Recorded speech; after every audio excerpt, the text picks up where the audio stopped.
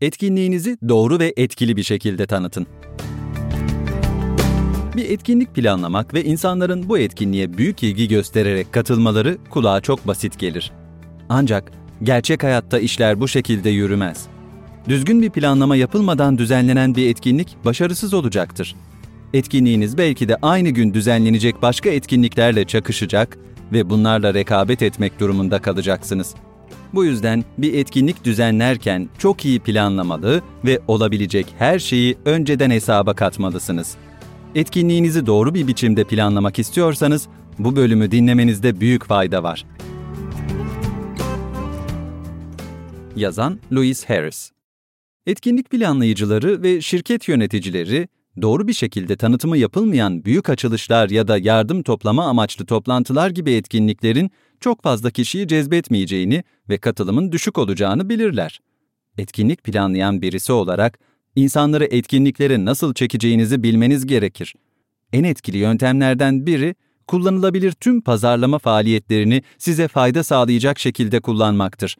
Yazılı basın, televizyon, radyo, çevrimiçi haber siteleri ve sosyal medyanın yanı sıra, e-posta ve geleneksel posta yöntemlerinin hepsini bir arada kullanmanız size büyük bir avantaj sağlayacaktır.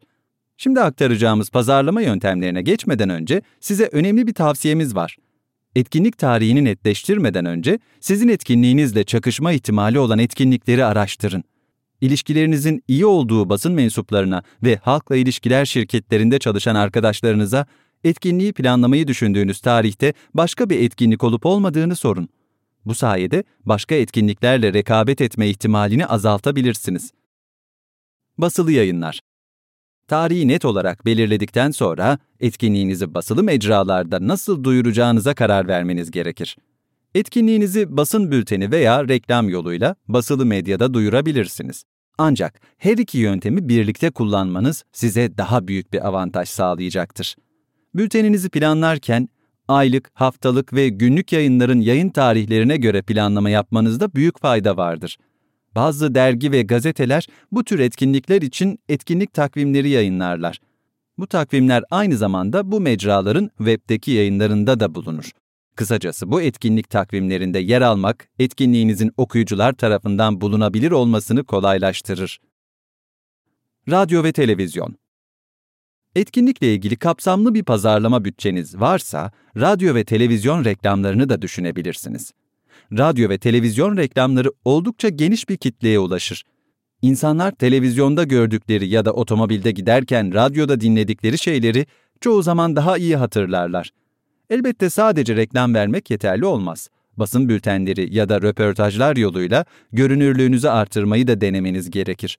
Örneğin, etkinlik duyurunuzun bir haber programında yer alması, etkinliğinizin daha iyi tanıtılması anlamına gelir. Bunun için iyi yazılmış, etkinliğinizi iyi anlatan bir basın bültenine ihtiyaç duyacağınızı söylemenize gerek yoktur herhalde. Çevrimiçi yayınlar. Etkinliğinizi tanıtırken çevrimiçi yayınlara ve sektörünüzdeki bloggerlara bülten göndermeyi unutmayın. Bu yayınlar etkinliğinizin tanıtılmasında büyük rol oynayacaklardır. Genellikle bu yayınların bir etkinlik takvimleri olur. Bu takvimde yer almak, etkinliğinizin okuyucular tarafından bulunmasını büyük ölçüde kolaylaştıracaktır. Bloggerlar, etkinliğinizin tanıtılmasında büyük fayda sağlayacaktır. Hatta etkinliğinize gelerek ilgilendikleri konular hakkında yazacaklar ve etkinlik sonrasında da size faydalı olmaya devam edeceklerdir. Diğer taraftan, çevrimiçi mecralara reklam vermenizde de büyük fayda bulunur. Bu reklamlarla sadece etkinliğinizi tanıtmakla kalmaz, hazırladığınız kayıt formu üzerinden doğrudan kayıt da alabilirsiniz. Sosyal medya. Etkinliğinizi planlarken ve tanıtımını yaparken sosyal medyanın da dahil edilmesi kritiktir. Sosyal medya mecraları insanları bir araya getirmek üzere tasarlanmıştır ve etkinliklerle ilgili özel topluluklar oluşturmanızı sağlarlar. Bu yüzden mutlaka kullanmanız gereken araçlar arasında yer alır. Örneğin Facebook'ta bir etkinlik sayfası oluşturabilir ve buradan Facebook kullanıcılarını etkinliğe davet edebilirsiniz. Twitter, Pinterest ve diğer sosyal medya mecralarından dağıtılmak üzere davetiyeler hazırlayabilir, bu davetle etkinliğe katılacaklardan cevap alabilirsiniz. Etkinlikle ilgili hazırladığınız sayfada sürekli fotoğraf, video ve diğer görselleri paylaşarak katılımcıların dikkatini çekerek katılım oranını yükseltebilirsiniz. Etkinliğinizde önemli bir konuşmacı varsa, bir video çekerek insanları sosyal medyadan etkinliğe davet etmesini sağlayabilirsiniz. Aynı şekilde şirketteki üst düzey bir yönetici de bu görevi üstlenebilir. Kısacası etkinliğinizi tanıtmak için sosyal medya araçlarını mutlaka kullanın. Posta, e-posta. Düzenlenen her etkinliğe kişisel bir dokunuş şarttır. Potansiyel müşterilere e-postayla davetiye göndermek bu kişisel dokunuşlardan biridir. Etkinliğinizi müşterilerinize e-postayla duyurabilir ve kayıt olmalarını sağlayabilirsiniz. E-posta davetiyenizi alıcıların ilgisini çekecek profesyonel bir şekilde hazırlamakta büyük fayda vardır. Sadece e-postayla sınırlı kalmayın. Basılı bir davetiye hazırlayarak bunu hazırladığınız listeye geleneksel posta yoluyla da gönderin. Bu, karşınızdakilerin kendilerini daha özel hissetmelerini ve birer robot olmadıklarını hissetmelerini sağlayacaktır. Halkla ilişkiler şirketleri davetiyeleri doğru kişilere göndermenizde yardımcı olabilirler. Sonraki adım. Doğru mecraları ve gazetecileri hedeflemenizde en büyük yardımcılarınızdan biri, her zamanki gibi Faselis olacaktır.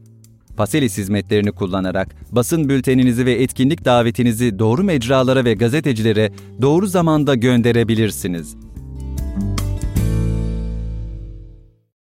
Bu içerik, startup ve küçük işletmeler için basın bülteni dağıtım hizmeti veren Faselis Growth tarafından hazırlanmıştır.